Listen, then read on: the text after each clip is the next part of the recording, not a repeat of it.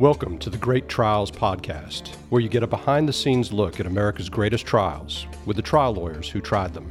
You know what's interesting about that, every other Ford case that we've had since, they have intentionally waited till like deep in their case before they've showed up with any kind of buck. And I think because of the story of how Andy abused them with their own evidence. And now, your hosts, Steve Lowry and Yvonne Godfrey. Please rise. Court is now in session. The podcast you're about to listen to features Andy Scherffius and Jeff Harris, my law partner.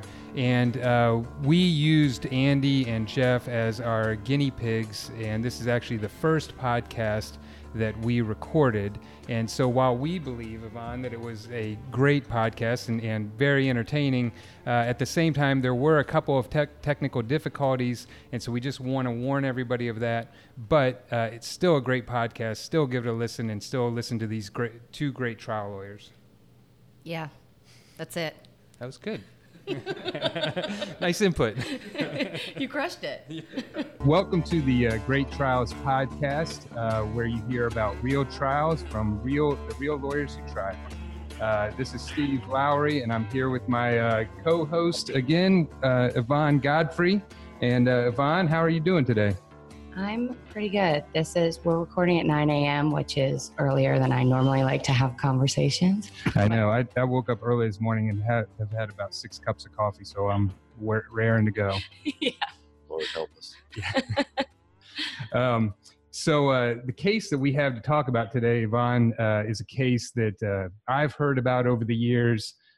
You've heard about over the years. It's always been a great case to talk about, with great stories out of it. And I'm really excited about the two lawyers that we have here with us today to talk about this case of Sasser versus Ford Motor Company. Yeah, I'm really excited. It's a case that I heard a lot about, especially when I first started practicing with our firm and doing products work and stuff in general. But it's not a case I know a lot about as far as the details go. So I'm excited. Yeah, it's one of those cases that as I got actually reading some of the information, it's a lot more fascinating than even what I had thought already, and was a lot more complex than what I had initially understood. So the lawyers that we have here today with us, we want to welcome Andy Scherffius from all the way out in Colorado, and my law partner, Jeff Harris, who's sitting across the table from me. Welcome, guys. Glad to be here. Glad to be here, and thank you for the invitation. Yeah, well, since we wanted to do a little introduction, so I'll introduce Andy, and then I'm going to let Yvonne take a shot at introducing Jeff. So Andy is a fantastic trial lawyer. He's with Conley, Griggs & Parton. And Andy probably doesn't remember this at all, but he and I have something in common about where we started out. When I first came to Georgia, I knew not a soul.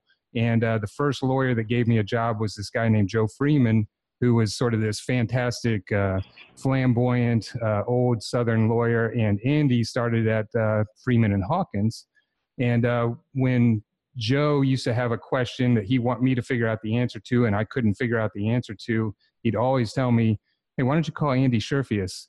And Andy was always welcoming to this young lawyer who, knew nobody, knew nothing. And I really have always appreciated that over the years, Andy. But Andy has had a fantastic career as a trial lawyer, has tried some of the biggest cases in the nation, including was lead counsel on the ValueJet crash, as well as a number of other aviation cases. I think last time I checked, Andy had worked on more than 50 aviation cases, including a case recently, a Federal Tort Claims Act case that he tried in front of a federal judge and got a great verdict with his partner, Rance Parton. Andy, welcome, and thank you so much for joining us. Thank you. I appreciate those kind words, Steve. I hope I didn't get, sometimes when people call for advice, you're so anxious to give them an answer if they have a question. I hope I didn't mislead you too many times, but yes, I do recall that connection back to Freeman and Hawkins. That was many years ago, and I really appreciated that opportunity too. It was where I started practicing law, and they were very good to me Joe Freeman, Paul Hawkins, and other people. So you're right. It goes back a long time.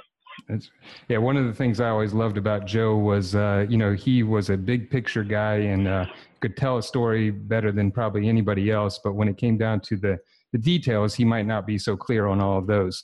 But that's why he relied on his young associates. So, Yvonne, why don't you take a crack at introducing our law partner, mentor, Jeff Harris?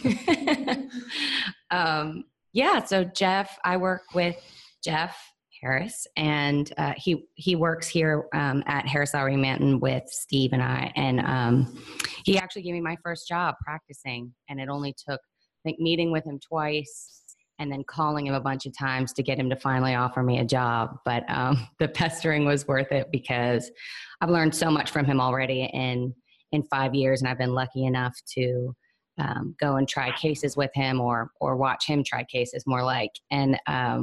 And he's just a fantastic lawyer, and he's my hero. But wow, it's really getting thick in here. And he's the funniest person I know, except for Steve. Nice, good answer. Steve's the funniest and the smartest, but Jeff's next. Jeff's been practicing for how long? When I was looking, I was actually shocked to realize, Andy, that this case was 14 years ago. So I guess I've been practicing. Yes, I know. It's incredible. It's a long way, a long time. And I'm shocked by how much I can't remember. And every year that seems to happen more and more, where I'm losing more and more. So I'm just glad to be here and try to remember what I can remember about the case. But anyway, the answer to your question, Yvonne, is I think 20 years. 20 years. And I just learned like 5 minutes ago, you got your MBA before you got your JD. I did. That was the only way I could get into law school. And then that is not true, because in law school, you were a super nerd, graduated first in your class, editor of Law Review. I'll stop embarrassing you, but I can hear Andy chuckling at super nerd because he totally agrees with that. Anyway, thanks for being here, Jeff. Thanks for coming all the way to the office where you go every day anyway. Well, thanks for having me. And this was a fascinating case. And although you described me as your mentor, and I'm proud to be your mentor, and I hope I've taught you a few things, but I always considered Andy Scherffius my mentor. So much of what I do in trial and so much of what I do in court, and so many of the ways that I think about putting cases together, I learned from Andy. And, so I'm looking forward to chatting about this case with you guys. And that goes for the good and the bad, Andy. I appreciate those words. Right. I was going to say, the problem with being a mentor, number one, it has such an old ring to it. Right. Right. It's like if you hang out long enough, you're going to become a mentor. And then the other problem with being a mentor is it's not always good advice or good examples. But anyway, here we are.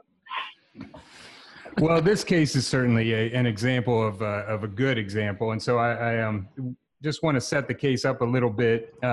Back in June of 2000, 6-year-old Kelsey Sasser was riding in the backseat of a Lincoln LS. Her mom, Rhonda, was driving, and her sister, Alexa, was sitting in the front seat. And they were on their way to Vacation Bible School. And for one reason or another, Rhonda lost control of the vehicle, went off the side of the road, and overcorrected back onto the opposite side of the road and hit a pickup truck head on. And both Rhonda and Alexa had some pretty significant injuries as far as head injuries and leg injuries. But Kelsey, who was seated in the rear seat, couldn't feel her legs and had a T2 to T4 fracture of her spinal cord and was rendered a paraplegic in this case. And so this case was a case against Ford Motor Company for the design of their vehicle.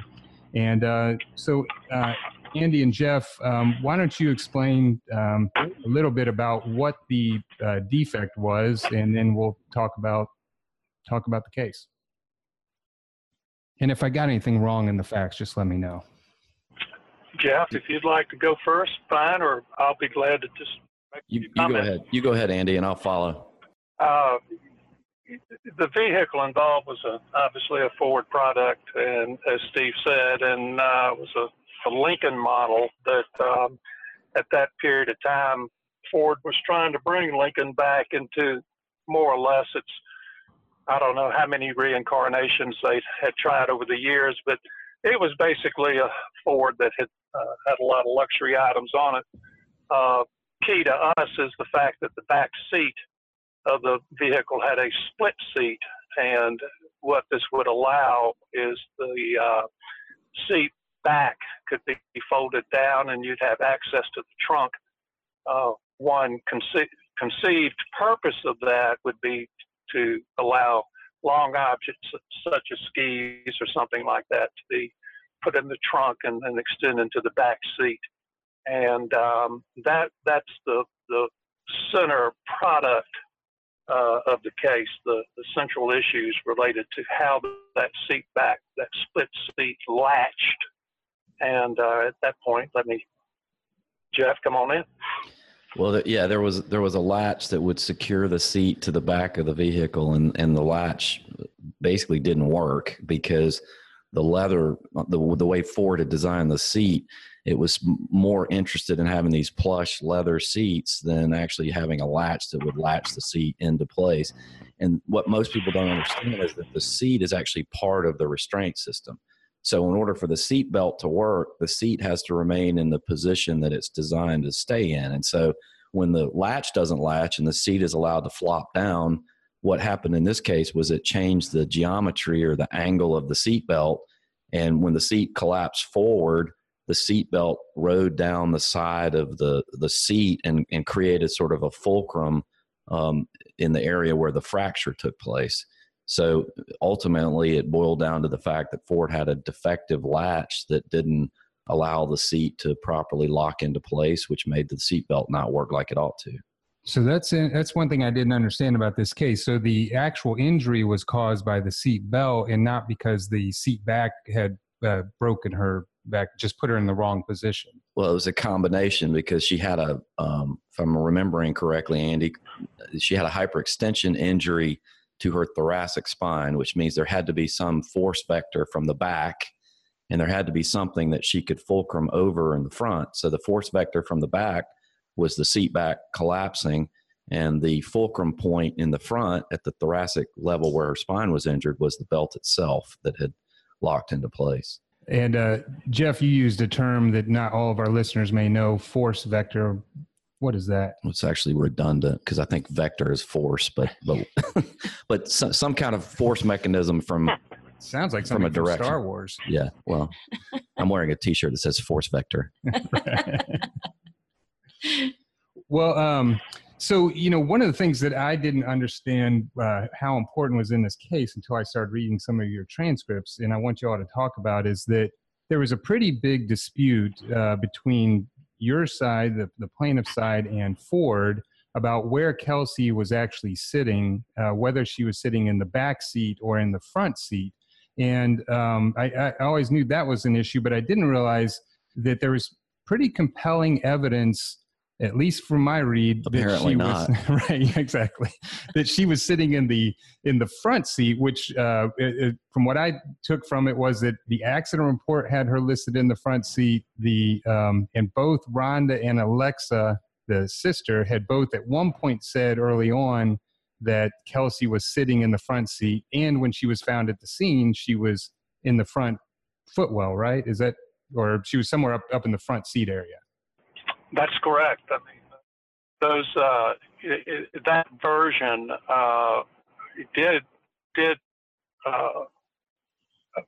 was original, and I think a lot of it was the result of Kelsey having been found in the footwell or in the front seat, passenger side, after the accident. And so from that, of course, in the confusion of the events immediately following the wreck, the story that she was in the front seat started. This episode of the Great Trials podcast is brought to you by Legal Technology Services, or LTS. Yvonne, have you ever been in the courtroom and right when you're about to make the big point to the judge or to the jury, play a video, bring up a document, and your technology has frozen or not worked? No joke, Steve. That has never happened to me because I use LTS. Yes, and LTS, Legal Technology Services, are experts at legal courtroom technology, whether you're talking about demonstrative exhibits, playing videos, doing day-in-the-life videos, or doing settlement videos, or just presenting your evidence to the jury. These are the experts. They can also help you out as far as scheduling depositions nationwide. They can take care of it, arrange for the court reporter, the videographer, arrange the location. They get what a trial involves, they get what a deposition involves, and you can use them to make your life a lot easier. They have also been voted 4 times as either the best of trial services or best hot seat technician by the Daily Report. So you should definitely call them up. And when you do, mention the Great Trials podcast. And that's Legal Technology Services. You can talk to Bob, Melanie, or anyone else on their team. They are fantastic people and fantastic at their jobs. Legal Technology Services at ltsatlanta.com. That's ltsatlanta.com. Yeah, and one of the I guess what started that more than anything else is that the Alexa was the older child, and she was sitting in the right front passenger seat. Kelsey was sitting in the rear center seat where the seat back collapsed. But when the accident happens, Alexa gets out of the car, and her father, the parents were divorced, and her father shows up at the scene, I think, if I'm remembering this correctly, and she tells a fib. She lies to her dad and says, I was in the back seat, because her dad didn't like either one of the girls riding in the front seat. So that's what sort of starts the whole story, and, that coupled with the fact that Kelsey's actually found in the front seat. But, when we dug into the case and we really started to peel the layers back and interview everybody and really figure out what happened, what happened was Kelsey, right after the accident, the seat collapses and she's crawling to her mother. I mean, she's trying to get to her mother's lap, and that's ultimately what we were able to prove. But I think the whole the seating position problem or angle started with Alexa telling her dad something that turned out not to be true, and so we spent a good bit of time unraveling an 11-year-old's fib to her father. Well, and I think ultimately, from the way I understand it, is it seemed like it worked out pretty well as far as how the case got tried. That the jury had to either decide, was Kelsey in the back or was she in the front? And if she's in the back, then plaintiffs win, Ford loses. And if she's in the front, then, Ford wins, plaintiff loses. And it was essentially that binary choice, one or the other. Would you mind talking about how you all handled that a little bit? We recognized early that that this was obviously a critical issue in the case, and Ford had given us the opportunity at a black-white question, which a lot of times in product liability cases doesn't happen.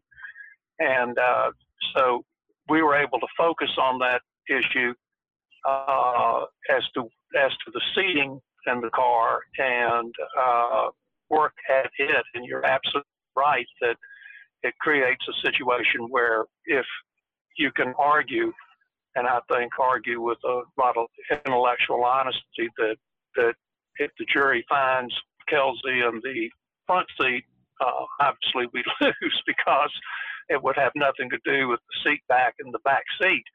However, if the jury concluded from all the evidence that the child, Kelsey, was in the back seat at the time of impact, then that creates an entirely different scenario for us. So it was really a defense choice that gave us the opportunity. And I think you have to look at those things in product cases as an opportunity. As I said, many product cases and other kinds of complex cases don't have that black and white question in them many times. So, Andy, I was talking to Steve about this case, and he had told me that before Kelsey got on the stand at trial, she had never been asked or had talked about whether she had never said whether she was sitting in the front seat or the back seat up until she was basically on the stand. Is that true? That's correct. That's the benefit of trying cases with Andy. You jump out of an airplane and then you hope the chute's going to come over. Hey, Andy, I want to hear your decision making. Well, no. Say that takes guts. Well, if to use Jeff's analogy, it's more like I've been wondering if you remembered to bring the chute. Right. But in any event, this child was very young at the time of she was injured, and very young at trial, had been through an amazing amount of trauma and recovery and therapy, and for some reason, these questions had never been put to her directly. It had always been through her mother or through her older sister or witnesses or something but yes, when we put her on the stand, to my knowledge, that's the first time she was asked directly, where were you seated in the vehicle? If she had answered, I was in the front seat, we could have all just folded up our briefcases and shook hands and gone home. But she clearly, without question, without hesitation, said she was seated in the back seat. Yeah, and I remember that vividly when she, when Andy asked her that. I think it was Andy, it might have been Tammy, that, she didn't hesitate one bit. And, when you look at the transcript and you look at, and it goes back to Steve's point about, there was this raging factual fight about where she was.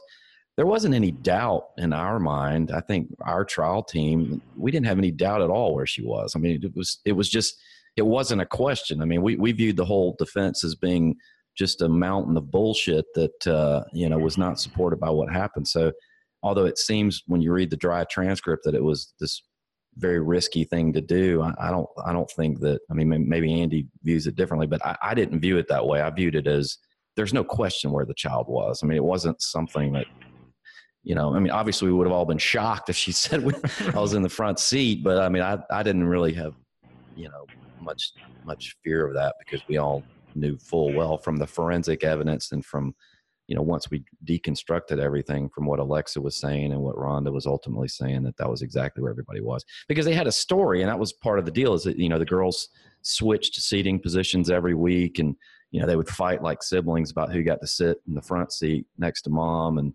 it was Kelsey's week to be in the back. Still, I mean, as hard as these cases are to try and how expensive they are to try, I mean, when you ask that question, you got to be holding your breath just a little bit. Well, you're holding something. Right.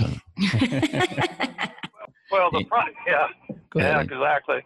The problem is not that the child or that the lawyers don't know or are convinced of a seating arrangement and a particular sequence of events.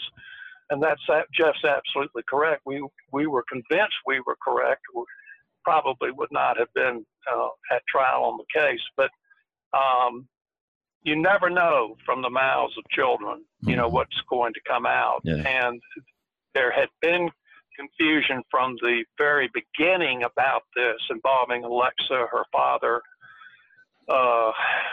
just all the circumstances of where she was found and everything. And that's where the risk was. It was not what the lawyers thought. It was what the child may say. So anyway, right. You just asked the question. Right. Well, and that's why I was surprised, because when Steve told me that, I was like, I feel like if we showed up at trial and I was getting, a witness ready, and maybe it's different with children because I've never prepped a witness who's a kid. I feel like if I didn't ask that question, you'd have been like, you're fired. Well, I mean, on a related topic, I think that one of the dumbest things that Ford did was when they cross-examined Alexa, they kind of stepped in it in reverse, because Alexa, who was 11, as I recall, I think just totally decimated the lawyer who was cross-examining her, because I think by the time Alexa was done testifying, nobody had any doubt that the kids were sitting, that Alexa was in the front, Kelsey was in the back. Because if you think about it, I mean, it would have had to have been a fairly elaborate conspiracy between the mother, a 6-year-old, and an 11-year-old to lie over a period of years and keep their lie together, which is impossible. And it just goes back to what Andy said. I mean, think about, trying to convince children to come up with this lie and to stick with it forever. So, I think, Alexa did a great job, and I'm sure the defense lawyer is probably still smarting from that cross. Right. One thing I was hoping would come up was was Alexa, because she was a what lawyers would call just a star witness. And again, when a child speaks like Alexa spoke at trial, it's hard to overcome for a defense lawyer who is counting on certain things being said to reinforce or really to buttress a defense that was so major to their case. And it didn't happen with Alexa. They didn't get that. In fact, they came off looking ridiculous. Well, actually, when the defense lawyer was cross-examined, when the lawyer was done cross-examining Alexa, I remember Andy leaning over and whispering to me, "That was an ass whipping." Yeah, it's definitely one of those my cousin Vinny moments when no more questions for you. Andy, one of the things that I noticed that seemed like it helped you out as far as the seating position and just, undermining Ford's defense was that Ford had come up with some testing on how Kelsey's injury had occurred in the front seat. Would you mind talking about that a little bit? I would rather Jeff address that directly, but as I remember, Ford had spent an incredible amount of time, energy, and money to come up with an accident sequence with her in the front seat. And Jeff, probably being a lot younger than I, probably recalls some more details of that, but so I'll let him try to address it. Well, it goes back to this whole force vector thing. So Kelsey's got an injury to her spine, and it's the kind of injury that can only occur if something hits her in the back.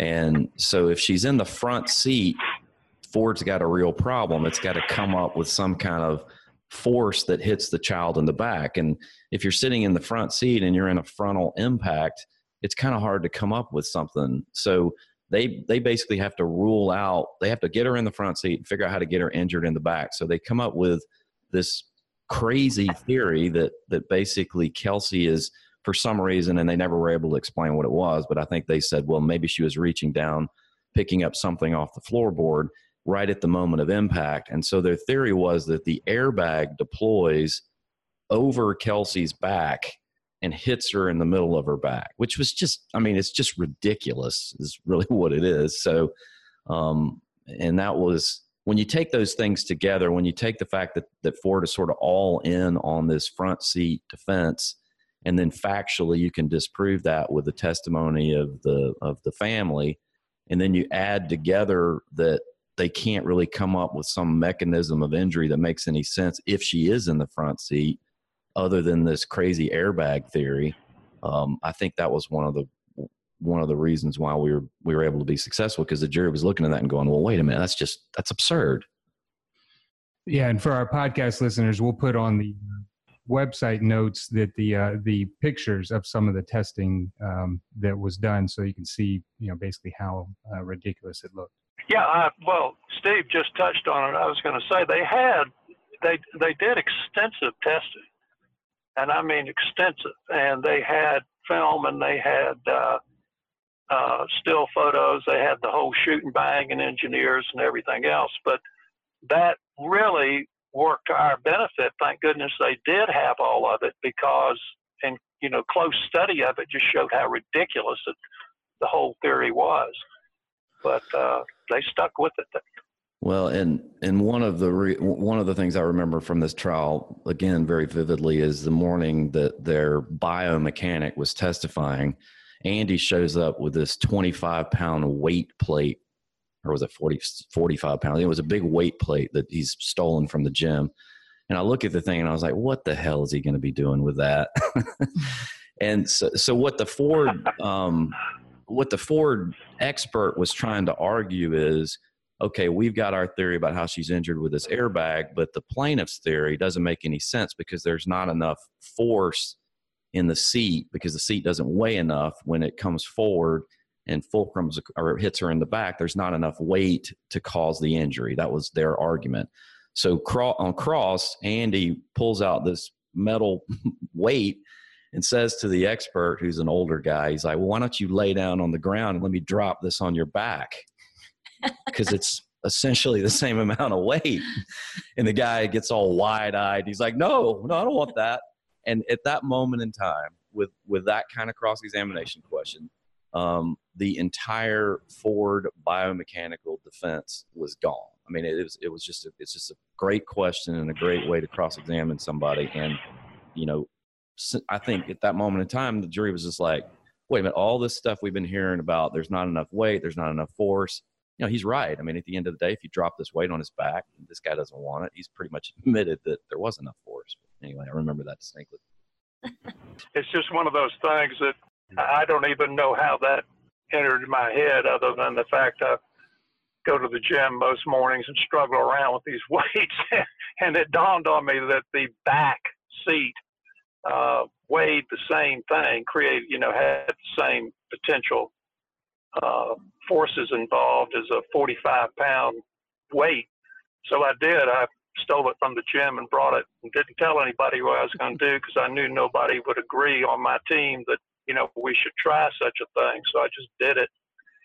And the experts, the biomechanical experts' reactions were, just could not have been more perfect for the plaintiff. It was a kind of a panic no.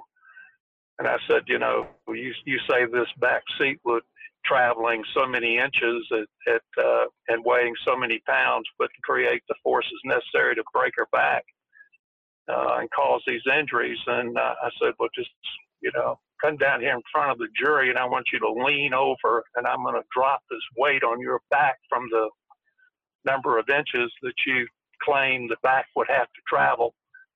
And he literally kind of panicked in front of the jury. So some of these things work out. Mm-hmm. And that to me brings up a couple of points. First, there's so many cross-examinations that people do that are so hyper-technical that are just not effective. And I think what Andy did there was effective because, it illustrated a physics point in an approachable way that the jury could get. And it was succinct. And the second point is that, sometimes when you cross-examine witnesses, you got to take some risk. And, he didn't know what the guy was going to do, but there really weren't there was really only two scenarios. He was either going to let him drop it on his back, which would have been awesome, or he was going to refuse, which was even better. So, somehow I feel like if you're wheeling out the defense expert on a gurney because he just broke his back, maybe there might be a mistrial. But I love that question. It's one of my favorite stories.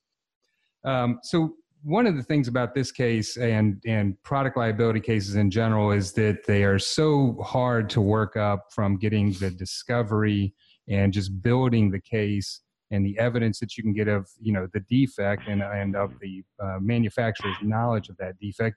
And you guys addressed, Jeff, I know you did a lot of the discovery in this case, what sort of, how you, push the discovery and then how you're able to form the evidence of, other complaints and then, their own internal memos talking about their knowledge of the problems with the rear latch.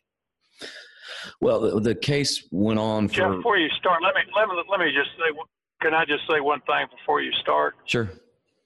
I want to emphasize that Jeff did most of the critical discovery in the case. I went to lots of depositions and things like that, obviously, but he did an unbelievable job on what we all know to be the guts of a products liability case against a major manufacturer that is as hard to deal with as Ford Motor Company. And just before he starts on some of that, I just want to make sure that everyone understands the credit he is due on the discovery that he did.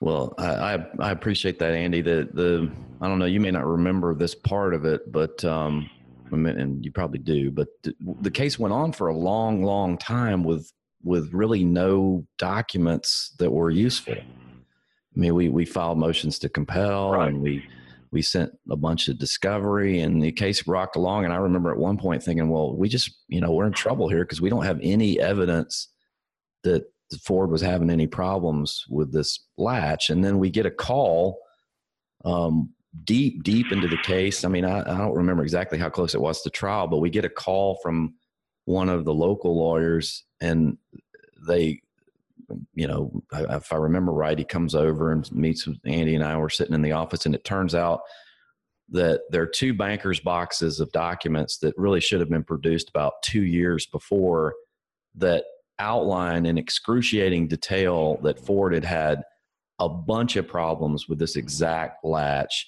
They'd done this extensive internal investigation. They had literally thousands of cars that were affected. They knew all about it. There were all these engineers trying to figure out how to fix it. And there's just all this very specific evidence about this defect that had been hidden for years.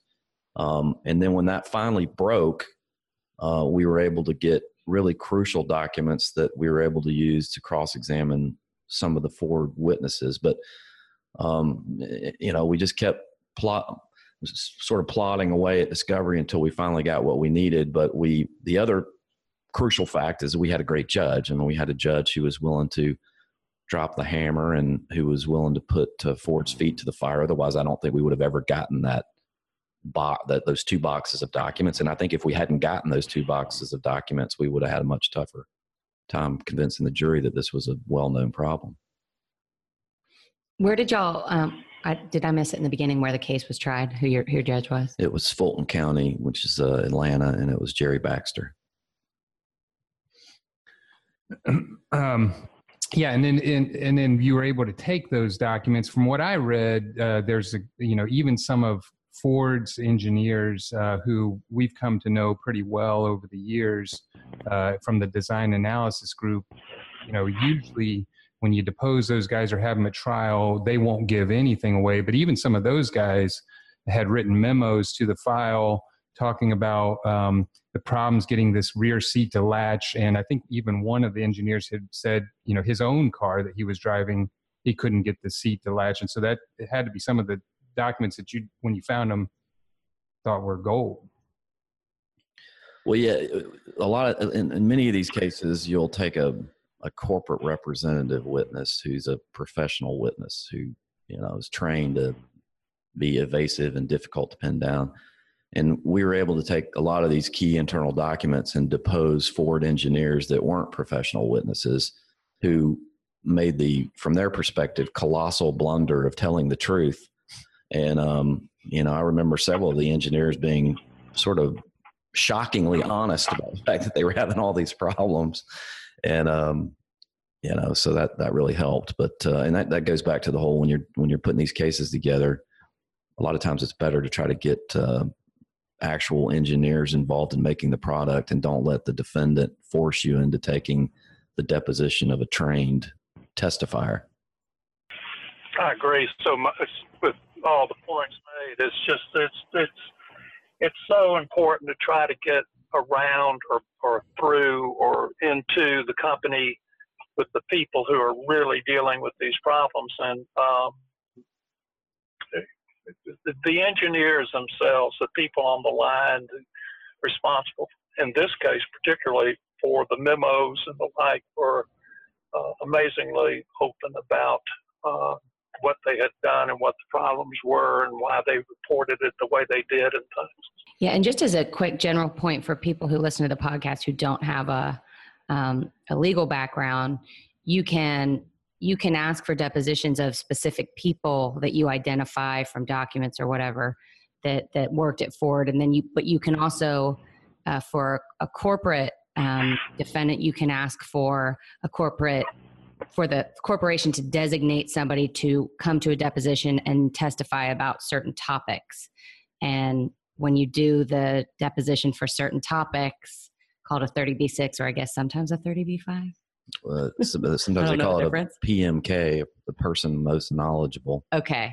Then you're going to get usually right? Right. Then you typically get the person least knowledgeable who is designated by the defendant. But so if you say to the corporation, produce a witness to talk about all the problems that you've got with this vehicle, they get to pick the witness that they want to produce.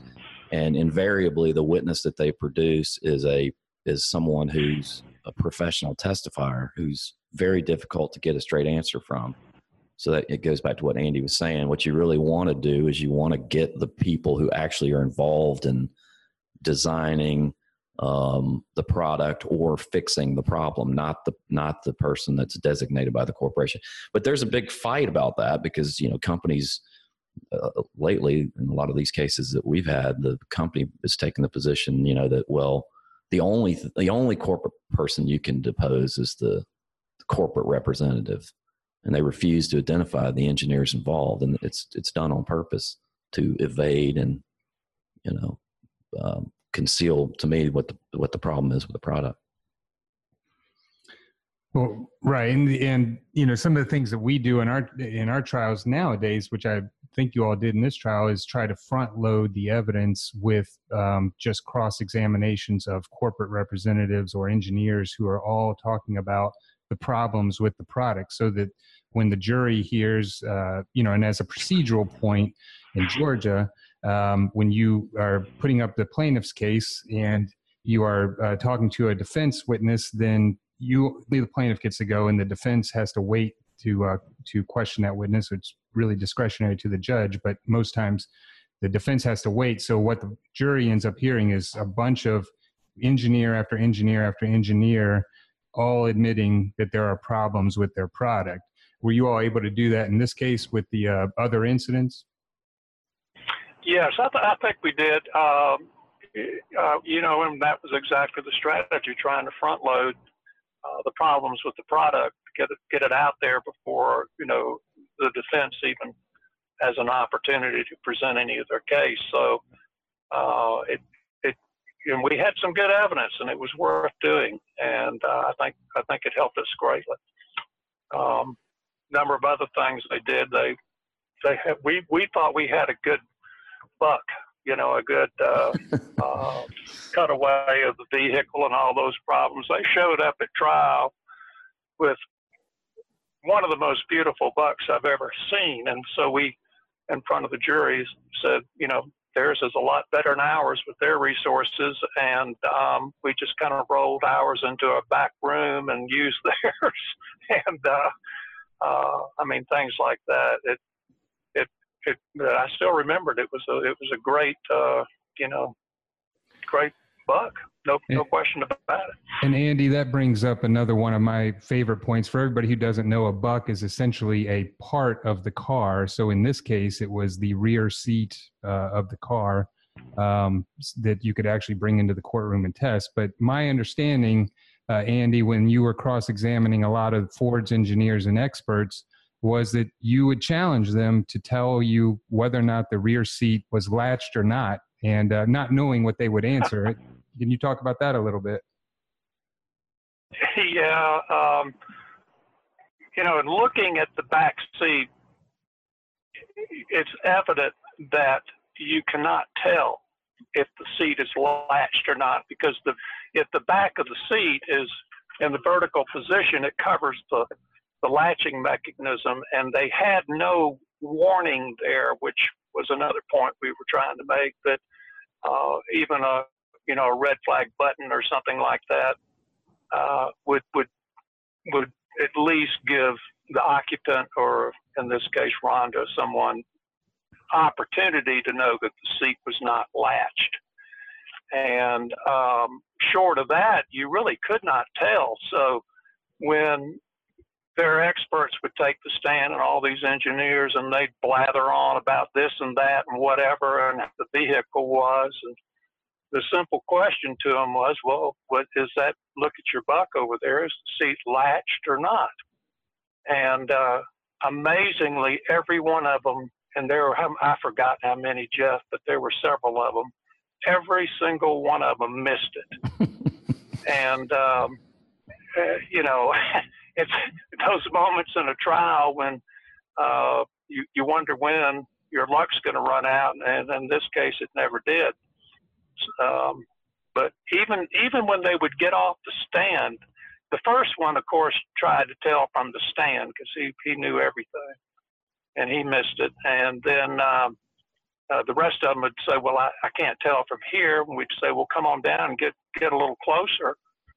And they'd get close and take a guess and be wrong. So, it's those kind of things that... This episode of the Great Trials podcast is brought to you by Forge Consulting. So when a case gets resolved and you've reached a resolution for your client, a lot of times that is only half the job or a portion of the job. Many times the clients still need help on either setting up trust or figuring out how they're going to manage the money that they've received. And when you have questions like that, that is where Forge Consulting comes in, and you can find them at forgeconsulting.com.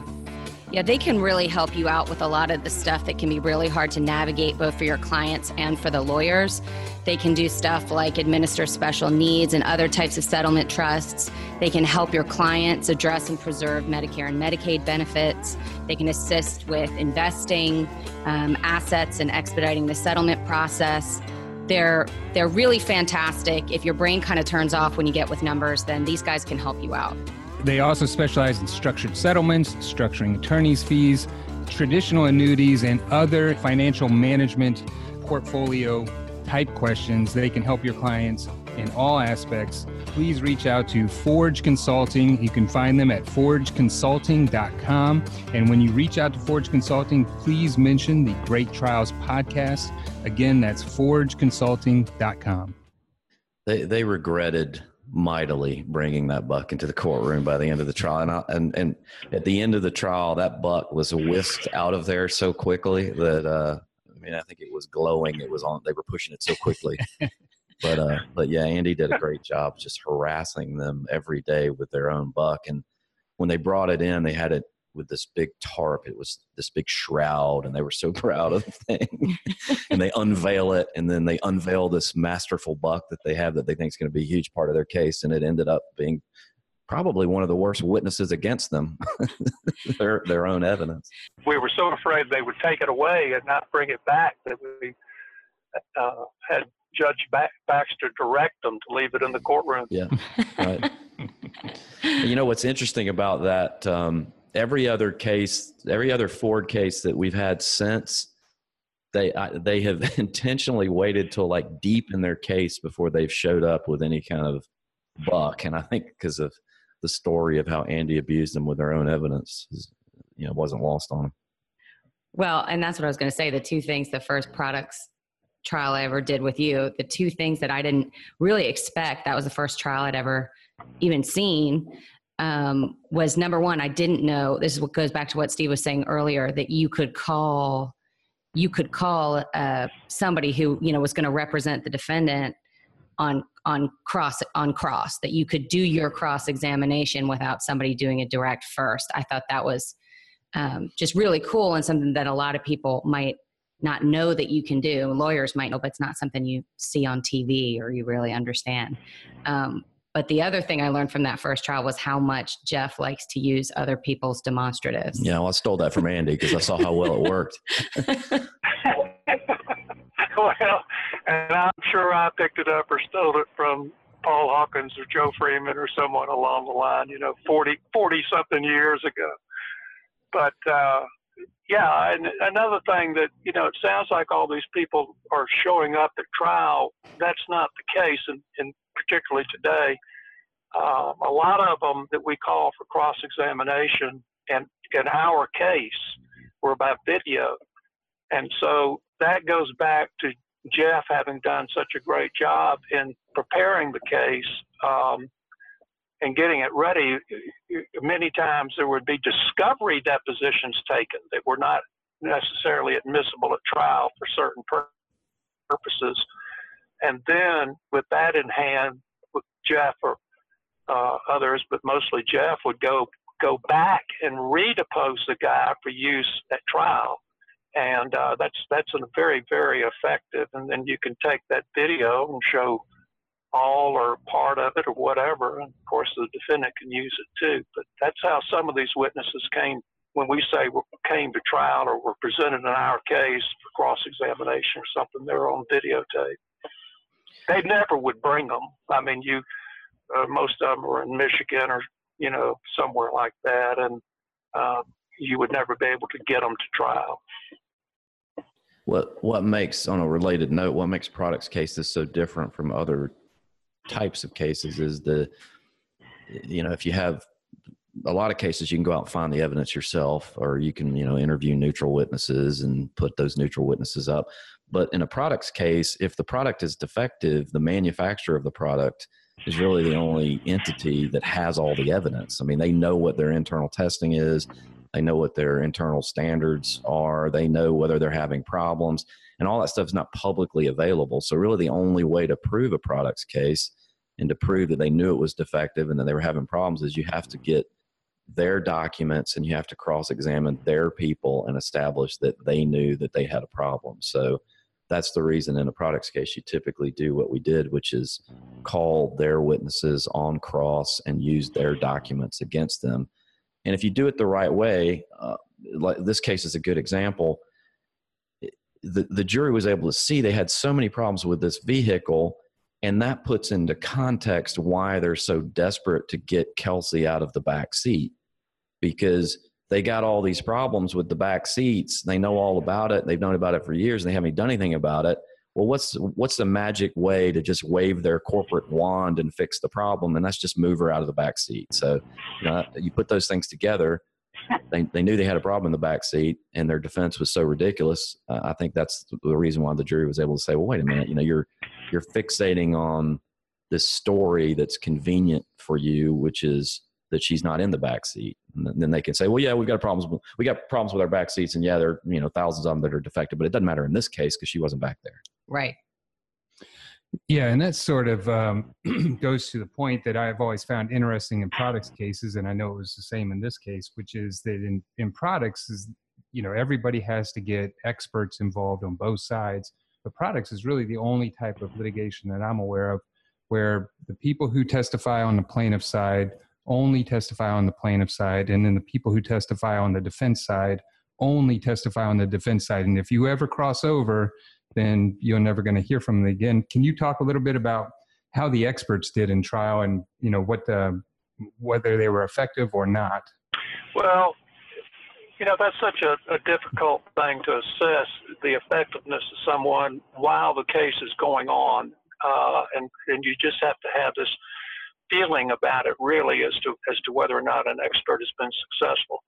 In product cases particularly, and I will also add in aviation cases, there's a plaintiff side expert and there is a defense side expert. And particularly if you work for someone like Ford Motor Company, you are not going to cross over the line unless it is in some totally unrelated kind of case that could not possibly come back on them.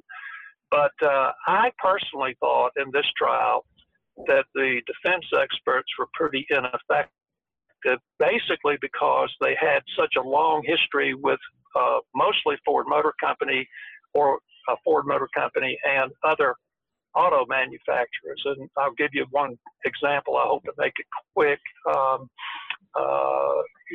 One of their experts, and I believe he is from Salt Lake City area, we got into him pretty hard on how much money he had made over the years with Ford Motor Company. And Judge Baxter, had to rule on that pre-trial and during trial as to the admissibility, the discoverability and the admissibility of it. He allowed us to do it.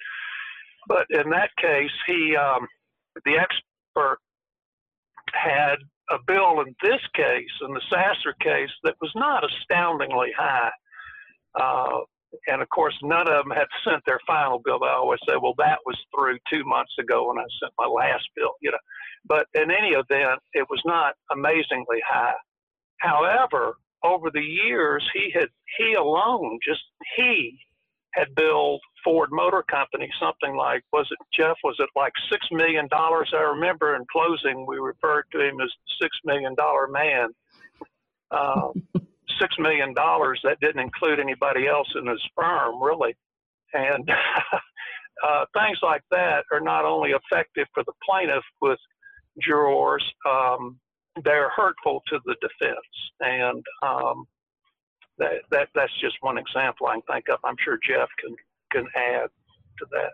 Yeah, and juries aren't stupid, and they realize that if a guy's made $6 million from Ford Motor Company, what's the likelihood that that same guy is going to come in and say anything remotely negative, or what's the likelihood that that witness is going to be objective and, you know, fair and scientifically principled? And the likelihood is zero.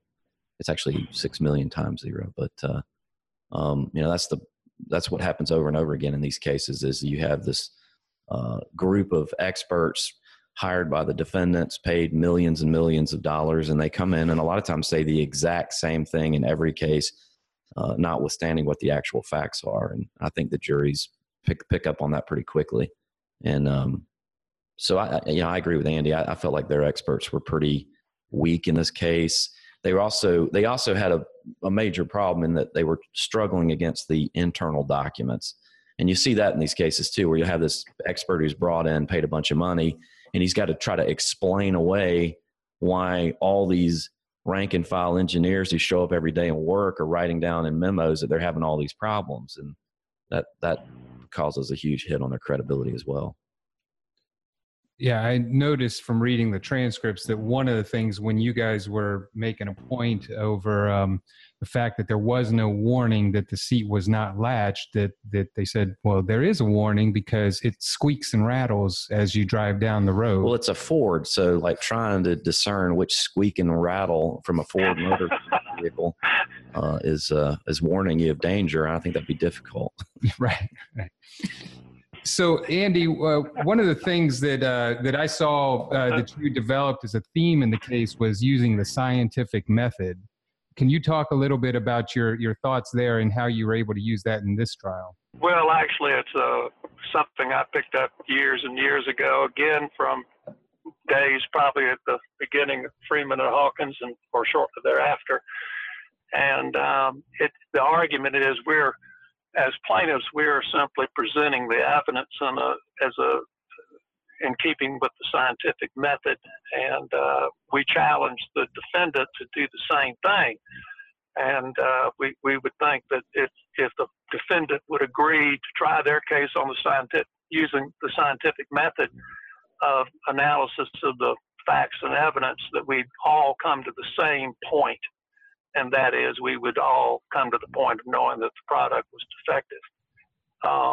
And it's just a technique to organize the case and to keep it in mind. And you know, we would bring it up, both Jeff and I would bring it up with experts and the like to emphasize that we wanted them to testify.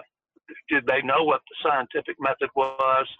And would they agree to testify using the scientific method, and then go from there? Because, of course, they didn't. But it's a real useful argument to help structure the argument, not only for the jury, so they can expect certain things to be said and done, but, frankly, for case preparation and presentation. Yeah, and so we had really 4 categories of evidence. So we had the documentary evidence, the forensic evidence, the markings on the vehicle, that there was a area on the side of the seat that was kind of burnished, or it was distressed leather where you could tell where the seatbelt rode down. Then you had the medical evidence, the injury to her back, and what did I say? I think I missed one. But anyway, if you break those, the factual evidence. So if you take those 4 pieces, and our whole approach was, we win on all 4 of these. The documentary evidence, Ford can't deny its own internal documents. The forensic evidence clearly showed that the seat fell the way that we described it. The factual evidence, other than this anomaly where Alexa says one thing to her father, and there was also a random witness who said that Kelsey was in the back seat. And, but there were all these other fact witnesses who said the exact opposite. So he was kind of an outlier. But if you look at that, and then you look at all of those categories of evidence, we were able to say to the jury, we win on every one of these if you look at it objectively and fairly, and you don't have a paid expert come in and tell you to ignore it all. So that was the way that, as Andy was describing, we sort of gave the jury categories of evidence, and then we tried to win in each category and make it clear to the jury that we won in each category. And I thought it was particularly effective, or would be particularly effective, because, not only could you say that you applied the scientific method to the injury happening in the back seat, but that if you tried to apply the scientific method to the injury occurring in the front seat, just nothing supported it. Yeah, you end up with this crazy theory that the airbag deploys over her head and hits her in the back. So, and we also had the treating pediatric neurosurgeon who described her mechanism of injury that was much more on our side. So you had this neutral treating doctor, our biomechanical people, and so the mechanism of injury was a huge problem for them from the scientific method standpoint, because they just couldn't come up with a theory that would cause this child to be injured in the way that she was injured if she wasn't in the back seat. I'm glad Jeff mentioned the pediatric neurosurgeon, because this a little bit of just trial preparation and tactics here, if I may. We all assume that it's very difficult, and most of the time it is, to get treating physicians to a trial, particularly if they're out of town, and there's always confusion about trial dates and when are you going to be here, and all that kind of stuff. He was in Birmingham, and we made an effort of 2 or 3 trips over there. Actually, that kind of fell to me. And he first gave a deposition. First, we had a meeting. Then he gave a deposition. Then I went back and just flat asked him if he would come to trial. And to my surprise and pleasure, he just immediately said yes, he would. He would need a little notice. And he came to trial, and that guy was, he's not a trained testifying expert, and he certainly was. He was maybe one of the best witnesses I've ever seen on the stand. I totally He had agree. all the appropriate demonstrative evidence with him. He was outstanding, and the jury was just enraptured with him. I don't know another word. When he would come down in front of the jury, there was not a person in the box that didn't have both eyes on him. It was, and so my point is, those things are so important to a trial that they're worth whatever effort you can put out till you just get a flat no. But he readily appeared. Yeah, I totally agree with Andy. I think he was one of the best witnesses. And sometimes I think juries with retained experts just say, they got theirs, the plaintiff has theirs, and they just kind of let them negate each other. But if you can bring in someone independent and unbiased, like a treating physician, I think the jury oftentimes gives them a lot more credit than the retained experts. But this guy was phenomenal, and I think it was largely because Andy spent so much time working with him, and he was, he cared about the case because this was his patient, and he wanted to do the right thing. And looking back on his testimony, I think he probably did a better job than any of the retained biomechanical experts at explaining the mechanism of injury. And it didn't hurt that he had this extensive experience in biomechanics, which a lot of times you don't have with the neurosurgeon. Yeah, and that's so true about witnesses who come in who are unbiased. That even what all the experts say, even the plaintiff's experts, that you have a doctor like that who has no dog in the fight. Juries are going to listen to and believe, and they're more credible than both sides. So I want to turn a little bit to the damages in this case and talk about how you proved up the damages. The verdict, and I should have said this at the beginning, was almost $48 million, $47,700,000. I believe $30 million of that was in compensatories, and then followed up by approximately $17 million in punitive damages. Can you talk a little bit, Andy, about putting together this case from the damages to really let the jury see how this had affected Kelsey and what effect this was going to have on her for the rest of her life.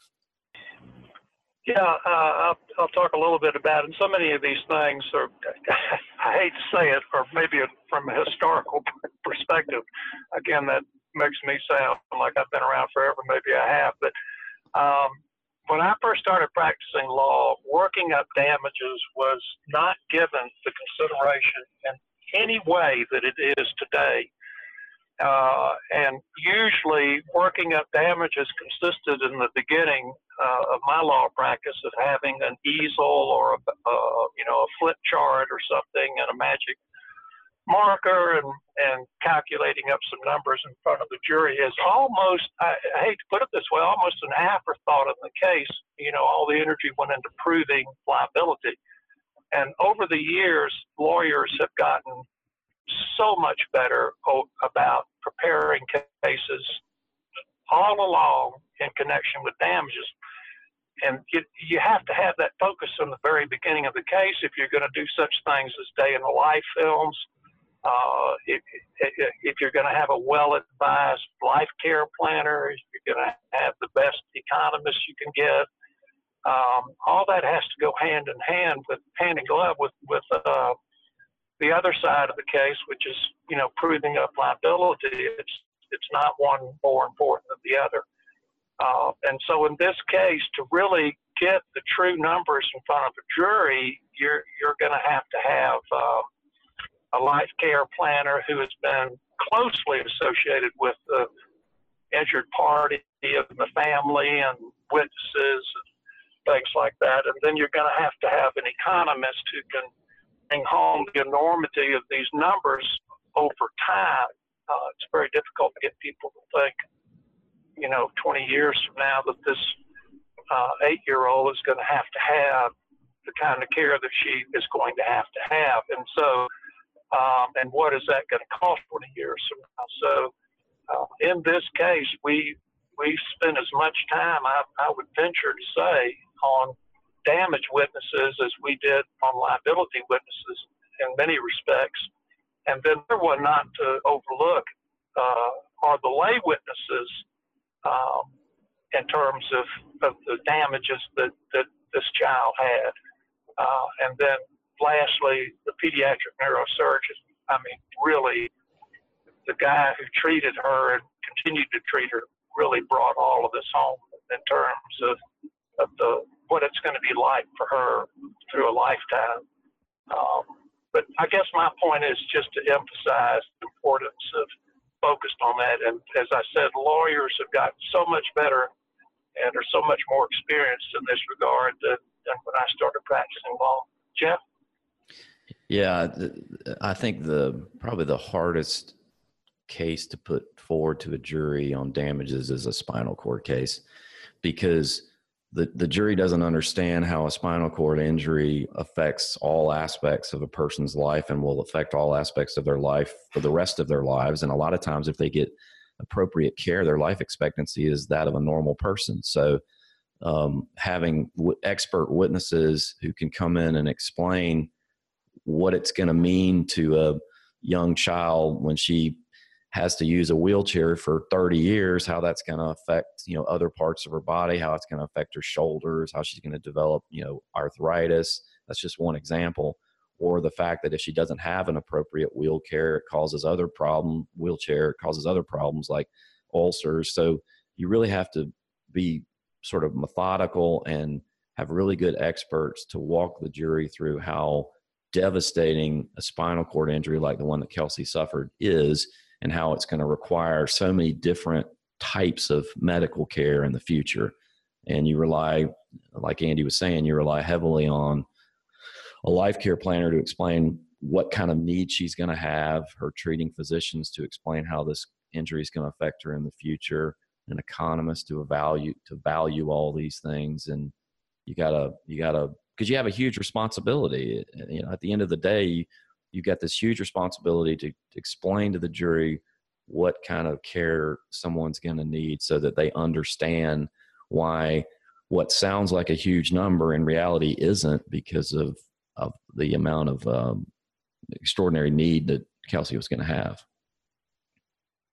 Yeah, and I happen to know who you used as your life care planner, and we've used her in a number of cases since then, and she's one of my favorite witnesses to put up. And just to watch her on cross-examination by the defense when they try to find something on her plan. I've never seen somebody handle a lawyer's questions so well. Many times a defense lawyer will come up and try and cross-examine her and then end up adding value to the case. So I know that you happen to have a great expert in that case. Can you all talk a little bit about,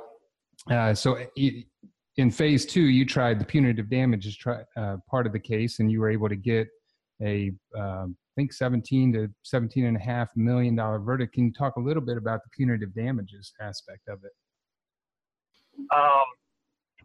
I think one thing to keep in mind is that we operated in Georgia under a statute where a substantial percentage of the punitive damage award goes to the state, and we were one of the first cases in which that actually was put into play. And I guess I'm reaching more toward appellate issues that followed than I am at trial. And so that was an interesting little dynamic going on all the time with the state attorney general's office, very interested in what we were doing, but not really knowing, how to treat us, and vice versa. And punitive damages are really, for me, I just readily state, hard to prove or hard to think of the appropriate argument. It has to be in the case context. And I'll let Jeff carry it from there. Well, I think the key to punitive damages awards always boils down to foreseeability. If the jury's going to award punitive damages, it does so only because it believes that the defendant knew something bad was going to happen, had plenty of warning that something bad was going to happen, and had the ability to keep whatever that bad thing that happened from happening. So, and that's exactly what happened here. There are all these complaints.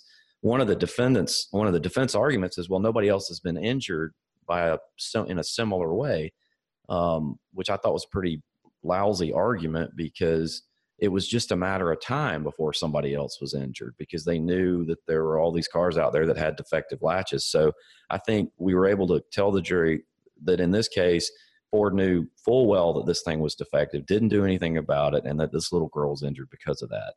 In terms of the number we were dealing with at the time, there was a little bit more fluidity in the law about what the ratio of punitive damages to compensatory damages had to be. There were some cases that were suggesting that it had to be 1-to-1 or 3-to-1. So we were very cognizant of that and worried about not having a punitive damages award that was constitutionally suspect, given the kind of fluid state of the law. So that was one of the concerns we had about what numbers to ask for. And then the other thing which came out in the evidence was how much it would cost to fix the problem. And it wasn't much. I don't recall off the top of my head, but it was a matter of, a few cents per vehicle to fix whatever this was and to keep it from happening. So and this is pretty typical in punitive damages arguments, you try to ground the award to what the defendant saved by not making something safe, and to take that away from them. And that was one of the arguments we made. At the end of the day, I felt like, and I think Andy did too, that the punitive damages award was a solid and appropriate number, and one that the jury was wise to come up with. One of the big problems with products cases is I think lawyers sometimes go hog wild and ask for massive punitive damages awards. And what that ends up doing is getting your case reversed. And then you get to crow about the fact that you got $1 billion punitive damages award. Your case gets reversed. And then your poor client who needs medical care doesn't have an award. So it's sort of a cautionary tale. Be careful in punitive damages cases not to get yourself a giant verdict that's going to suddenly attract the attention of the appellate courts to the detriment of your client. You and Steve and the rest of your firm kind of I've always had my philosophy in these cases is that Where do you think we got it from? every move you make, well, you didn't get it all from me. I assure you. You guys have too much talent to be emanating me in every way. But in any event, I believe strongly in the trying to put together the case and trying the case to win it on appeal, and not to get hung out there, on all these trying new theories or trying. Of course, you want to try new stuff, but with the idea that if you win this case, it will be appealed, and that is so true in most product cases. And so you have to keep it in the frontal lobe. Yeah, and if you want to see, Jeff and Andy did win on appeal. And if you, for lawyers or people who have access to Westlaw, if you want to check it out, the appellate opinion, the Westlaw citation is 274, Georgia Appeals 459, 2005. The law nerds out there.